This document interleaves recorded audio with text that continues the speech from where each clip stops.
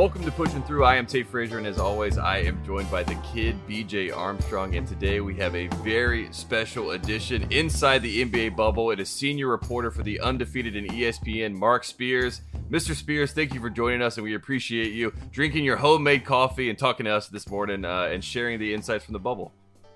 Yeah, grind my own beans every morning. Shout out to my boy in Oakland, Luigi from Mr. Espresso. Right now, I'm drinking Canadians, basically Canada's Starbucks. This is Tim Hortons. So, but I have, everybody's talking about this Jimmy Butler coffee. I actually grind my own beans. I don't know if Jimmy does that. But I grind my own beans. I have coffee from, the U.S. and Canada, and I'm getting some from Mexico. So my diversified. Pretty good. And mine is free. You know what I'm saying? And I need the money, but if somebody comes by and they want some of my coffee, I've given some to some people who are coffee lovers only, but it's certainly legit. Call it Spears Cafe. Well, Mark, I'm waiting for you to invite me to Spears Cafe. Oh man, you come now, man. Get that bubble life. I get this bubble life. Before we get to this bubble life, I just want. So where did this all begin with you with the coffee? Like, is this a tradition? Is this just your love for coffee? How did this all start for you? Actually, when I was a sophomore in college, my father used to work at this place. He didn't play. He worked at a place called New United Motors in Fremont, California. It was an auto plant. And he got me a job working there at 6 a.m. Made some really good money. You working at an auto plant in college. That's some, right. You being knowing that Detroit life and the Chicago life. For sure. That's some good money for a college kid, but I wasn't used to working that early. So that's when I started drinking coffee because I had to stay up. And I'm like, you know what? This ain't bad. So I've liked coffee ever since. And now being in the Bay Area for so long, man, like coffee is a big deal out there, just like it is wine. I'm a huge wine guy too. I got a wine fridge in my room as well. So both sides. So I just knew like the food we get, which is plentiful, but it's also banquet-like, if that makes sense. Right. And so to me, if I'm gonna be here for 3 months, I want this to feel as much as home as possible. So I have a wine fridge with my own wine. I don't want to buy their wine off the menu. I got my own wine that comes in from Charles Krug and Frank family and such, and Waugh family. I got my own beans that, I grind. I like literally every morning I take my temperature, I get my oxygen test that I got to do. But before I go get my COVID test, I grind my beans and I get my coffee going. And that's just like, if I'm going to be here, then it makes no sense for me to like complain about stuff. You know what I mean? It makes sense for me to make this as comfortable as possible. Even David Aldridge sent me Mambo sauce. For any of you like DC people, Mambo sauce is amazing. It goes on any meat. It's great. So my mama sent me a toaster oven so I can cook my food a little more. Like, let's make it as home as much as possible. I'm gonna be here. Mark, I gotta ask you. You're down there in the bubble. Yeah. Share with us. Tell us, what is life like in the bubble for you? What you've seen when you first got down there? I mean, I've heard so many from players, executives. Yeah. But, I mean, you've been down there, what, like 3 or 4 weeks now, right? You've been down there for a little bit. Got here July 12th. And let me say something to the players and to the GMs and the coaches, and I'm looking right at them. We call where they're living, I guess the Ritz-Carlton. We call where we're staying at the Hood. Like, they got all the amenities, man. Like, they have access to this is made for them. And I get it. It's supposed to be for them. This is their show. We're just a part of it. So they need to be as comfortable as possible. So we can't go to their hotels unless we're escorted there for a specific reason, like an interview. There's a restaurant 50 yards away from my room. We can't go to it. the media, we don't have a restaurant to go to. We have a dining area where they give us food, and we could order some room service and order some takeout. But they have the best of everything, and they should. So it's a lot different for us than it is them. Now we could get our hair cut. I've gotten my feet done. Like you see, I'm getting my hair cut every week. Man, I'm gonna say one thing. I wanted to say this, but I wanted to say it on air. Every person down in the bubble got the fresh cut. Y'all gang, I don't know who the barber is down there, but all the media, all the coaches, all of the players, y'all cut is. Hey, as the boy said, it's crispy right now. I'm looking at you right now. It's crispy right now. And they like, it was funny. I get my hair cut every week back home. Right. That's just what I do, and it ain't cheap. Like we got to tip them, kind of like what the players tip them. Right. So I mean, I don't know if anybody else does. I tip them like $50. I don't pay that. Oh man, you don't play around. Yeah, but that's we're living the bubble life. These people flew in too, so I'm respecting like their grind and the fact that they left their families too, and.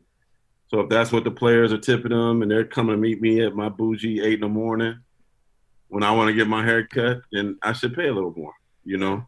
Gotcha. But somebody said, well, why are you getting your hair cut every week? Somebody from the NBA. I'm like, because I'm black. That's what we do.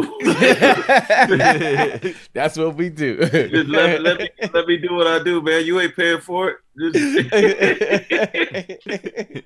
It's like almost like being in college in terms of the food. Like there's all the snacks you want, all the drinks you want, all of that, but you don't know what they're cooking.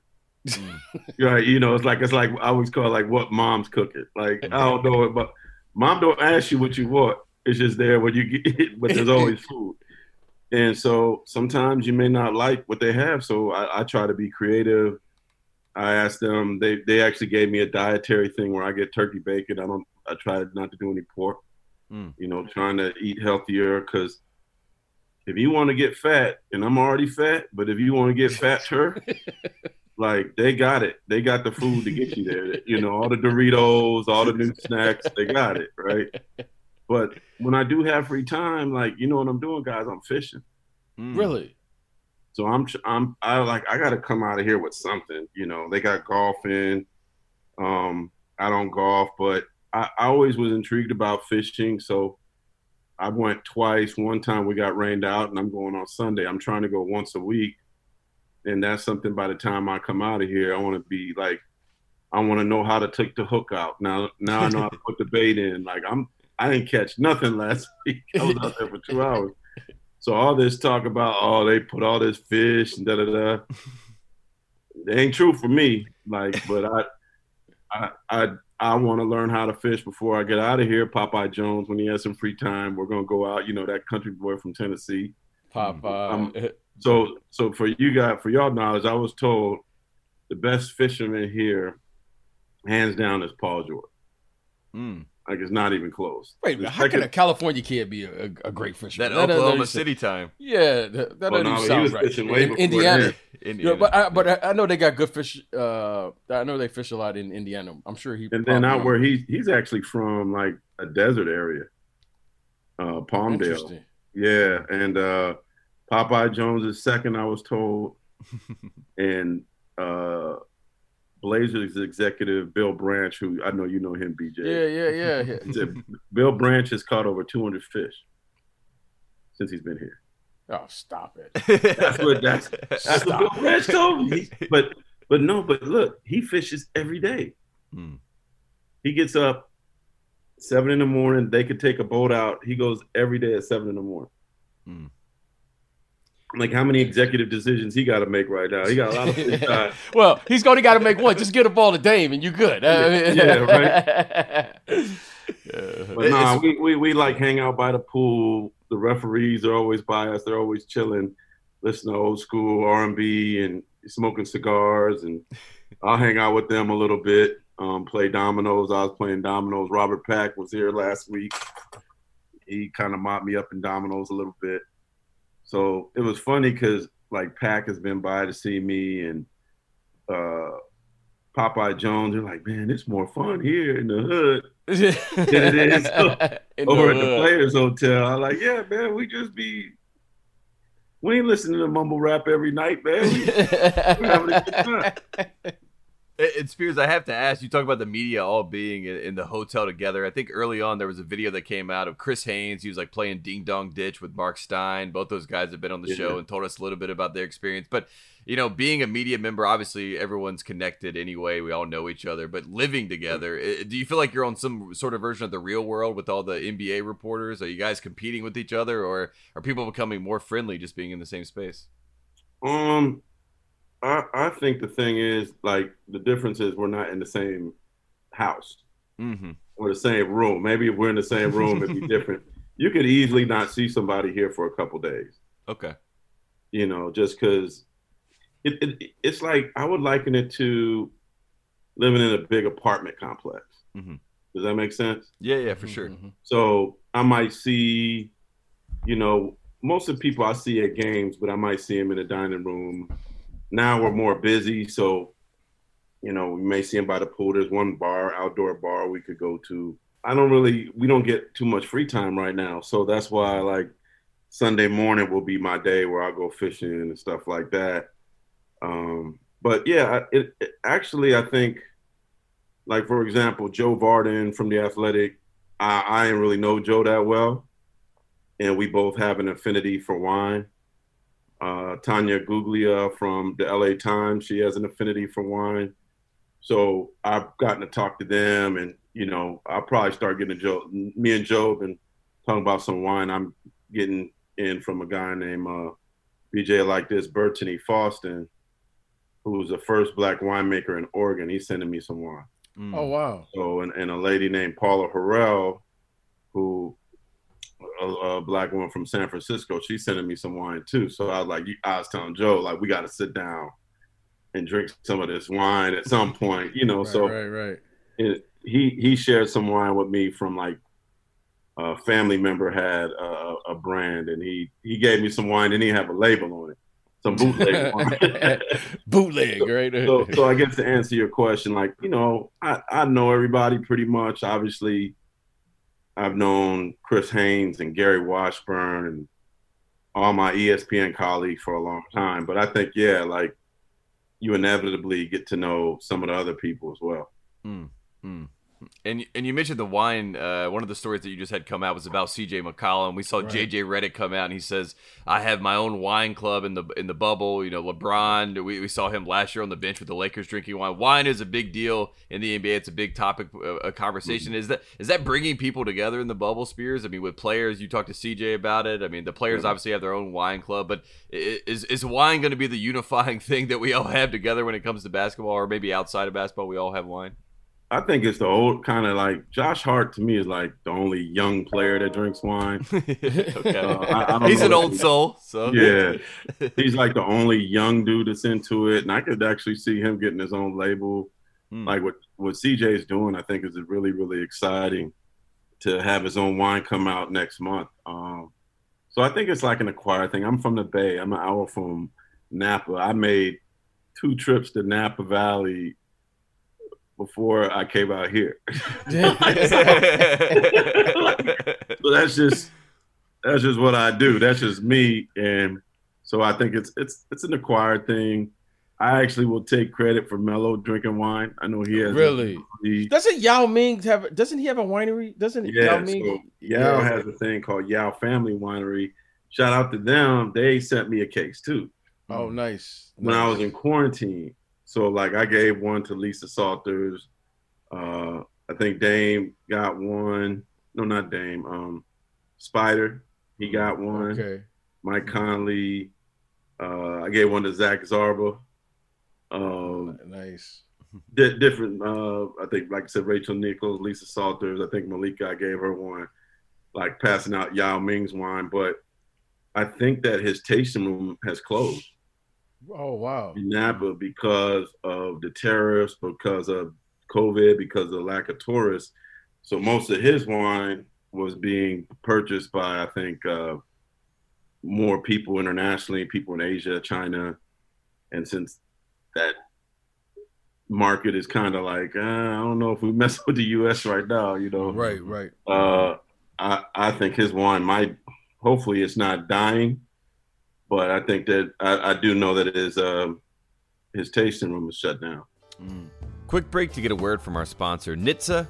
Everyone knows about the risks of driving drunk. You could get in a crash, people could get hurt or killed, but let's take a moment to look at some surprising statistics. Almost 29 people in the U.S. die every day in alcohol-impaired vehicle crashes. That's one person every 50 minutes. Even though drunk driving fatalities have fallen by a third in the last 3 decades, drunk driving crashes still claim more than 10,000 lives each year. Drunk driving can have a big impact on your wallet too. You could get arrested or incur huge legal expenses. You could possibly even lose your job. So what can you do to prevent drunk driving, you ask? Plan a safe ride home before you start drinking. Designate a sober driver or call a taxi. If someone you know has been drinking, take their keys and arrange for them to get a sober ride home. That's what being a friend is for. We all know the consequences of driving drunk, but one thing's for sure. You're wrong if you think it's no big deal. Drive sober or get pulled over. Back to Mark Spears. You know, Mark, transitioning a little bit to basketball.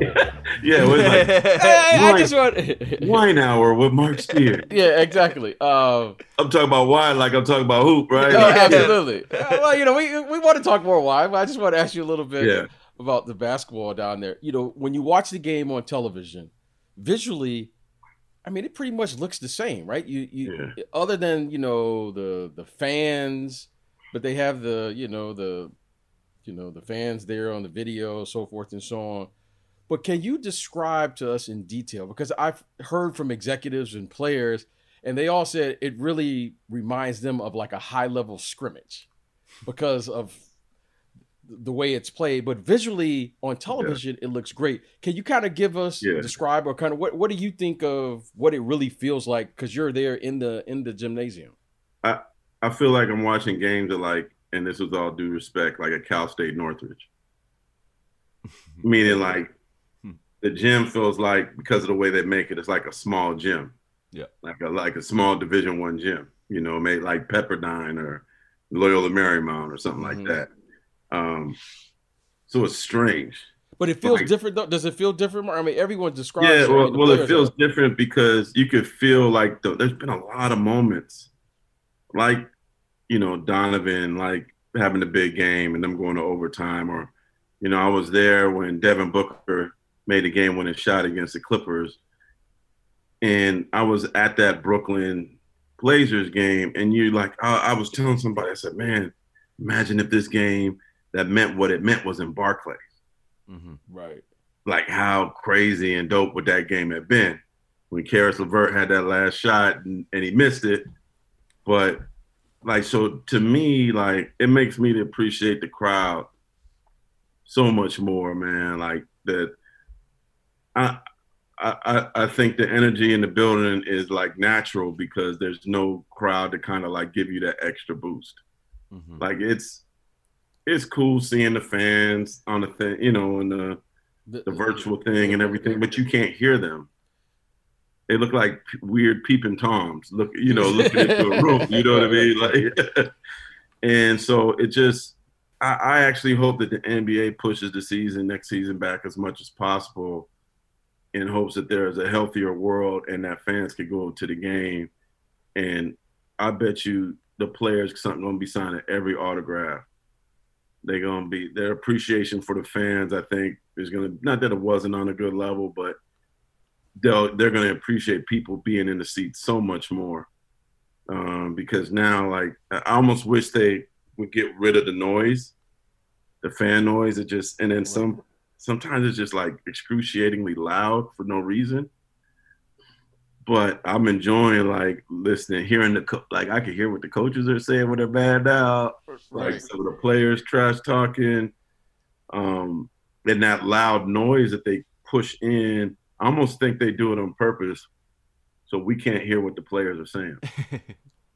I really think that, because like CJ said something when in the game where they, beat Brooklyn, and he was yelling something. And it's funny because they're screaming at that. It'll be like a GM, a trainer, assistant GM sitting over there on the side, and they're yelling at them like they're yelling at their parents, like, "Yeah, I did it," you know. Like, right. so what's going to be an interesting dynamic is when they get to the second round and friends and family could come. When everybody could. Will they be able to go to the games too, Mark, with their friends and family? Or? No, they could just one. So I had I talked to Fred VanVleet about it. He said it's like they're almost kind of making it to not make you not want to bring anybody. Mm-hmm. At the same token, I think there's a lot of players that are like, I'm focused right now. There's really not a lot for you to do. So I think it would be really hard to bring kids. Right. How many times are you going to take them to the pool? You know what I mean? They can't go to Disneyland. Right. And like one player told me, he's like, I think my wife and my 3 kids are coming, and he said, I got a regular hotel room, a king bed, and they're going to give me a connecting room. And the 2 kids are going to the 3 kids are going to sleep on the 2 beds in the other room in the connecting room. It's not like at home. Mm-hmm. So if you're really trying to concentrate and trying to play, but then you're going to put your family in this much smaller, environment with not a whole lot to do. And then you got to remember kids are going back to school now. Right. How are they going to learn? Is there a place where they could do virtual learning? There's no playgrounds here. So I think if like somebody's like married, like it's just you and your wife, or maybe if she's got a lot of like, what do I say? Just like really, she don't need you to entertain her all the time. She's an independent operator. Yeah. Like, hey, I'm gonna go read a book, or I'm gonna go ride a bike, or if she's independent, if your mom's come, like I heard Dame said he wanted to bring his mom, his fiance and his son. Like I'm sure they'd be so happy, and I'm sure his room is a lot bigger than most. That they'll be fine. But I wouldn't be surprised if the majority of the players opt not to bring people. I do know one guy, and I gotta save this because it's for a story I'm writing, but one young player has invited his dad to come, which I think is pretty cool. Mm-hmm. Nice. Like his dad, he wants his dad to be at the game. And kind of look at him and like, am I doing all right? You know how like Yep. Those coaches that like parent coaches, man, they could look at their kid and kind of like get a read. Yeah. But I'm curious. I don't know where they're gonna sit them. Like, are they on the floor? Where are they gonna be? And it's limited in seating on the floor, but perhaps their cheering will bring some energy to the game that's lacking. You know what's been really cool, again, just watching, is when the player's family or kids introduce them. Oh yeah, at the beginning of the game. That's probably my highlight of the bubbles. Like watching Kyle Lowry expression or watching the Phoenix Suns. I think they were the first team to do it. That I just thought that was like great, because you're getting to peek behind the curtain, and that those feelings are like so real. And does it come off the same when you're down there in the bubble? Because I mean, it looks really cool on television. I haven't been to, like, they've only done it for 2 different teams. I think that should be the introductions for all the teams. Yeah, right. I think that'd be kind of cool. So it's this is a weird. See, look, they're knocking on my thing. Can you give me 2 hours? Thank you. See, real life bubble stuff. Yeah, bubble life. They're delivering the beans, They're delivering the beans. No. You're delivering the towels. No, it's just. Should I open this door? Y'all may absolutely. Absolutely. Yeah. You know what it feels like, BJ? Like when Pooh was in China. We have Pooh Jenner on. You see her? Hello. Good morning. Good morning. All right, thank you. All right. You see her? Oh, yeah, absolutely. Yeah. See how she had the mask on, everything? Yeah. She had the mask and the shield. Yeah, I was going to say, there's no games. Yeah, but, hey, where were we at? We were talking about the families and the families. Yeah. So that's beautiful. That's cool. I think even the weird thing now is like the teams that have been eliminated. Like I talked to a guy that works for the Kings. He's like, man, I'm in a weird place right now because like people like they're getting tested every day here, where everybody's wearing a mask here. Like I'm in my room, so I'm not wearing a mask. But as soon as I walk out of here, I got on a bus once and forgot my mask, and they just started screaming at me like I was crazy. But when you get home, like I think it's gonna be a weird thing for me because I know I'm okay here. Like I know I'm getting tested every day. I know if somehow I got sick, I got a place to go. I got this nasty, you see it right here, right, bug bite. They had like a little. I went somewhere and they gave me a medicine to, like just like that. There wasn't no line. You know what I mean? Like they have a hospital on the facility. And then it's like when I leave here, we're going back to the real world, which is like absolutely scary to me. So are you saying, Mark, you're not leaving? Is that what you're saying? I may not want to go, but they're gonna kick me out. You know? No, I'll be excited to go home. I just think when I get home, I'm gonna be scared to go anywhere. You know, like I got friends that have gotten tested and they don't get their results for like 3 weeks. Yep. I'm getting my results in 24 hours. That's just, I get tested can you imagine? Like we get tested every morning. Like I know the people, the COVID people, I talk to them every day when I go in there. Right. And I get tested so my hope and prayer is like then when we do get out of here, that the whole world is a whole lot better. I don't know based on what I'm watching and reading every day, but this is the safest place in America, maybe perhaps the world right now. Right. And the NBA is getting all the credit for being able to be on the forefront of that, getting the saliva test and all those types of things. Those are the big stories that are coming out. And Spears, I have to ask you about one thing you mentioned, which is you can hear. I'm gonna stop you real quick, Tate. Yeah. I'm gonna ask you guys to get Dr. Leroy Sims on your show. Okay. He's a guy that's not getting much credit. I've written about him. I hope ESPN could eventually show the piece on television. But there's a black doctor that's running this whole thing. Really? That's in charge of the entire bubble. And when you talk to him, you could see the stress in his eyes. Yeah, I'm sure. And, like even with his mask on, you could see the stress. And so everything's been perfect, but everything's still scary to him. Because if something goes wrong, then you're probably going to know his name. But now that everything's good, it's quiet, and nobody's really taught. They're giving NBA credit, but he deserves a lot of the credit too, because he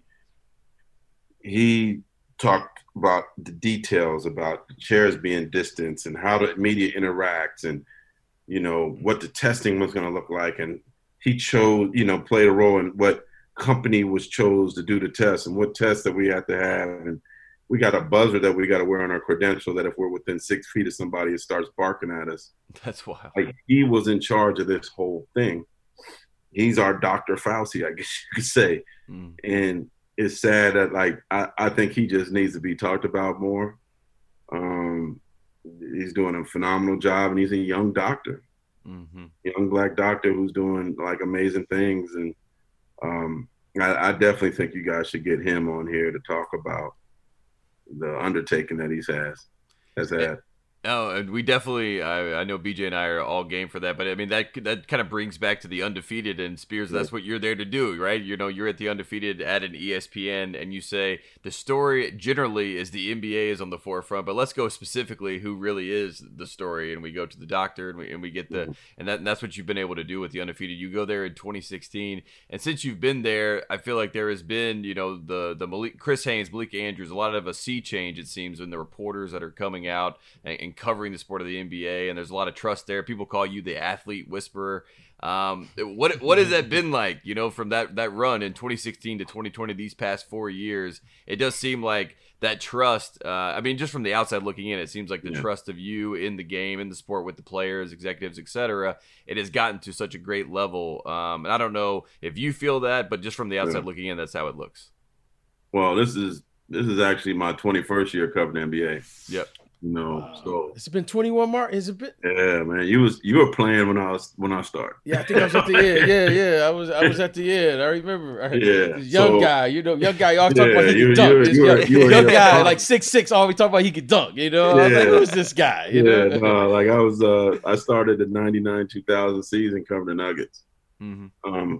I didn't play at a super high level. I played at a junior college called Foothill. I played at an HBCU called the University of DC. I redshirted at San Jose State and didn't finish playing there. But I think being a tall guy, being a big guy, knowing the game of basketball certainly like helped me because I know what it's like to be in the locker room. I know what it's like to be the best dude on the team. I know what it's like to not play a lot. I've been, one of the biggest compliments I've gotten was Antonio McDyess told me early in my career, I could tell you used to play by the questions you asked. Mm-hmm. And so I think the thing is like, and then me and Melo actually talked about this other day. Like I think he appreciated the fact like, look, man, I just want to write about you as a player. I'm not an ambulance chaser. I'm not like looking to destroy you or anything. Yep. But I told him like, but if you get arrested, I got to write about it. So you determine whether I'm writing about the amazing things you're doing on and off the court, or you determine whether I have to write about some of the problems. And I think perhaps maybe I played a role in helping him understand and having a good relationship with the media, because I think he got it like we're not all out to get him. Mm-hmm. Greg Popovich once told me that I'm fair. And the one thing I love about my job is, especially with the Undefeated over the last 4 years, is they like allow me to write about things that aren't basketball related. I just wrote about CJ McCollum's wine, and I'm writing a big story about Michael Porter Jr. dealing with being biracial. Maybe it's not the clickbait stuff, but I feel like players feel like if there's something personal that they want to talk about, whether it's race or something that happened in their family or like that, in talking to me, there's a comfortable space in a space where their story can be told accurately and in a positive way. Mm-hmm. So I played the newsbreaker role. I've been the beat writer role. I've written columns and I still do, but to be in this space where I'm talking about race and culture and off the court things and things that might, broaden somebody's mental horizons or challenge their way of thinking or make them see the world in a different way to, than the racist way or the sexist way or, the negative way, like get people to have tough conversations like that, to me is like the beauty of my job and why I love it so much. And perhaps people can tell. Mm-hmm. Mm-hmm. Mark, you talked about players having such a comfort with you, and you and I have been knowing each other for so long, but you're writing this book now. Mm-hmm. Spencer Haywood. Can you share a little bit about it? Talk about it. Spencer Haywood. Give us a little insight. When is it coming out? What's going on? Spencer Haywood Rule comes out October 6th. You could actually get it on Amazon now, pre-purchase it. Spencer Haywood's story is crazy, man. He basically literally grew up on a cotton field. He credits his ability to rebound well during his pro career from picking cotton as a kid. Father died when he was born. He dealt with some extreme, sad, good old Mississippi racism that is detailed in the book, and basically left Mississippi, chase a basketball dream to save his life because there was some jealousy and things going in the wrong direction there that could have led to him having an early death. So we take you from his cotton field Mississippi days to the racism that he dealt with as a kid to eating roadkill and shooting arrows and catching his own food. Like, his story is crazy, man. Like, working at a caddy at a golf course as a kid, and how after JFK died, they lined all the kids up, and these angry white men hit golf balls at these young black boys in retaliation for how JFK was trying to help black people. Like, it's deep. There's a lot going on there. We talk about the '68 Olympics, him seeing John Carlos and Tommy Smith getting kicked out of the Olympic Village, like being there to see that. His pro career, like how he helped free agency, like he was like at the birth of free agency in sports, playing for the Lakers, being married to Mon. Like his story is probably one of a 30 for 30. And it's really, really incredible. So we're bringing highlight to this very interesting Hall of Famer in this book that I wrote with Gary Washburn, who writes for the Boston Globe. And it's not a long read. It's like 250 pages or something like that. Yeah. But it's so interesting, like I think from a just odd, good storytelling basketball standpoint, whether you're a basketball fan or not, you could probably get through it pretty easy. Yeah, and I was going to say, to give some basketball context, it's like that's the ABA MVP in 1970. That's the guy that played on the Lakers team when Magic had to play center when they won the championship his rookie year in 1980. I mean, the stories that Spencer Haywood has been a part of, like you said, just the basketball stories alone carry weight. Then you add in all the other stories, like you just said, and then it sounds like a great story. So we'll definitely be reading that. And Spears, we appreciate you coming on the show and sharing your story and sharing your bubble experience. And we would love to have you back on the show and enjoy the beans and the coffee and the wine, because you deserve it. Well, hey, y'all welcome to send me some of that Paso Robles wine out there, and there you go. Yeah, some I see my man Mike drinking some coffee. Send me some of the LA finest coffee beans out there too, man, because you know we need some care packages in here, man. We need some love too. Don't forget it. There you go. Hey, but Mark, hey, thanks for having me. Love you, BJ. Hey, man, love you too, Mark, man. You stay safe down there. Appreciate it. Can't wait to see you. Y'all stay safe. Yeah. All right. You're safe. We'll stay safe out here. Yeah.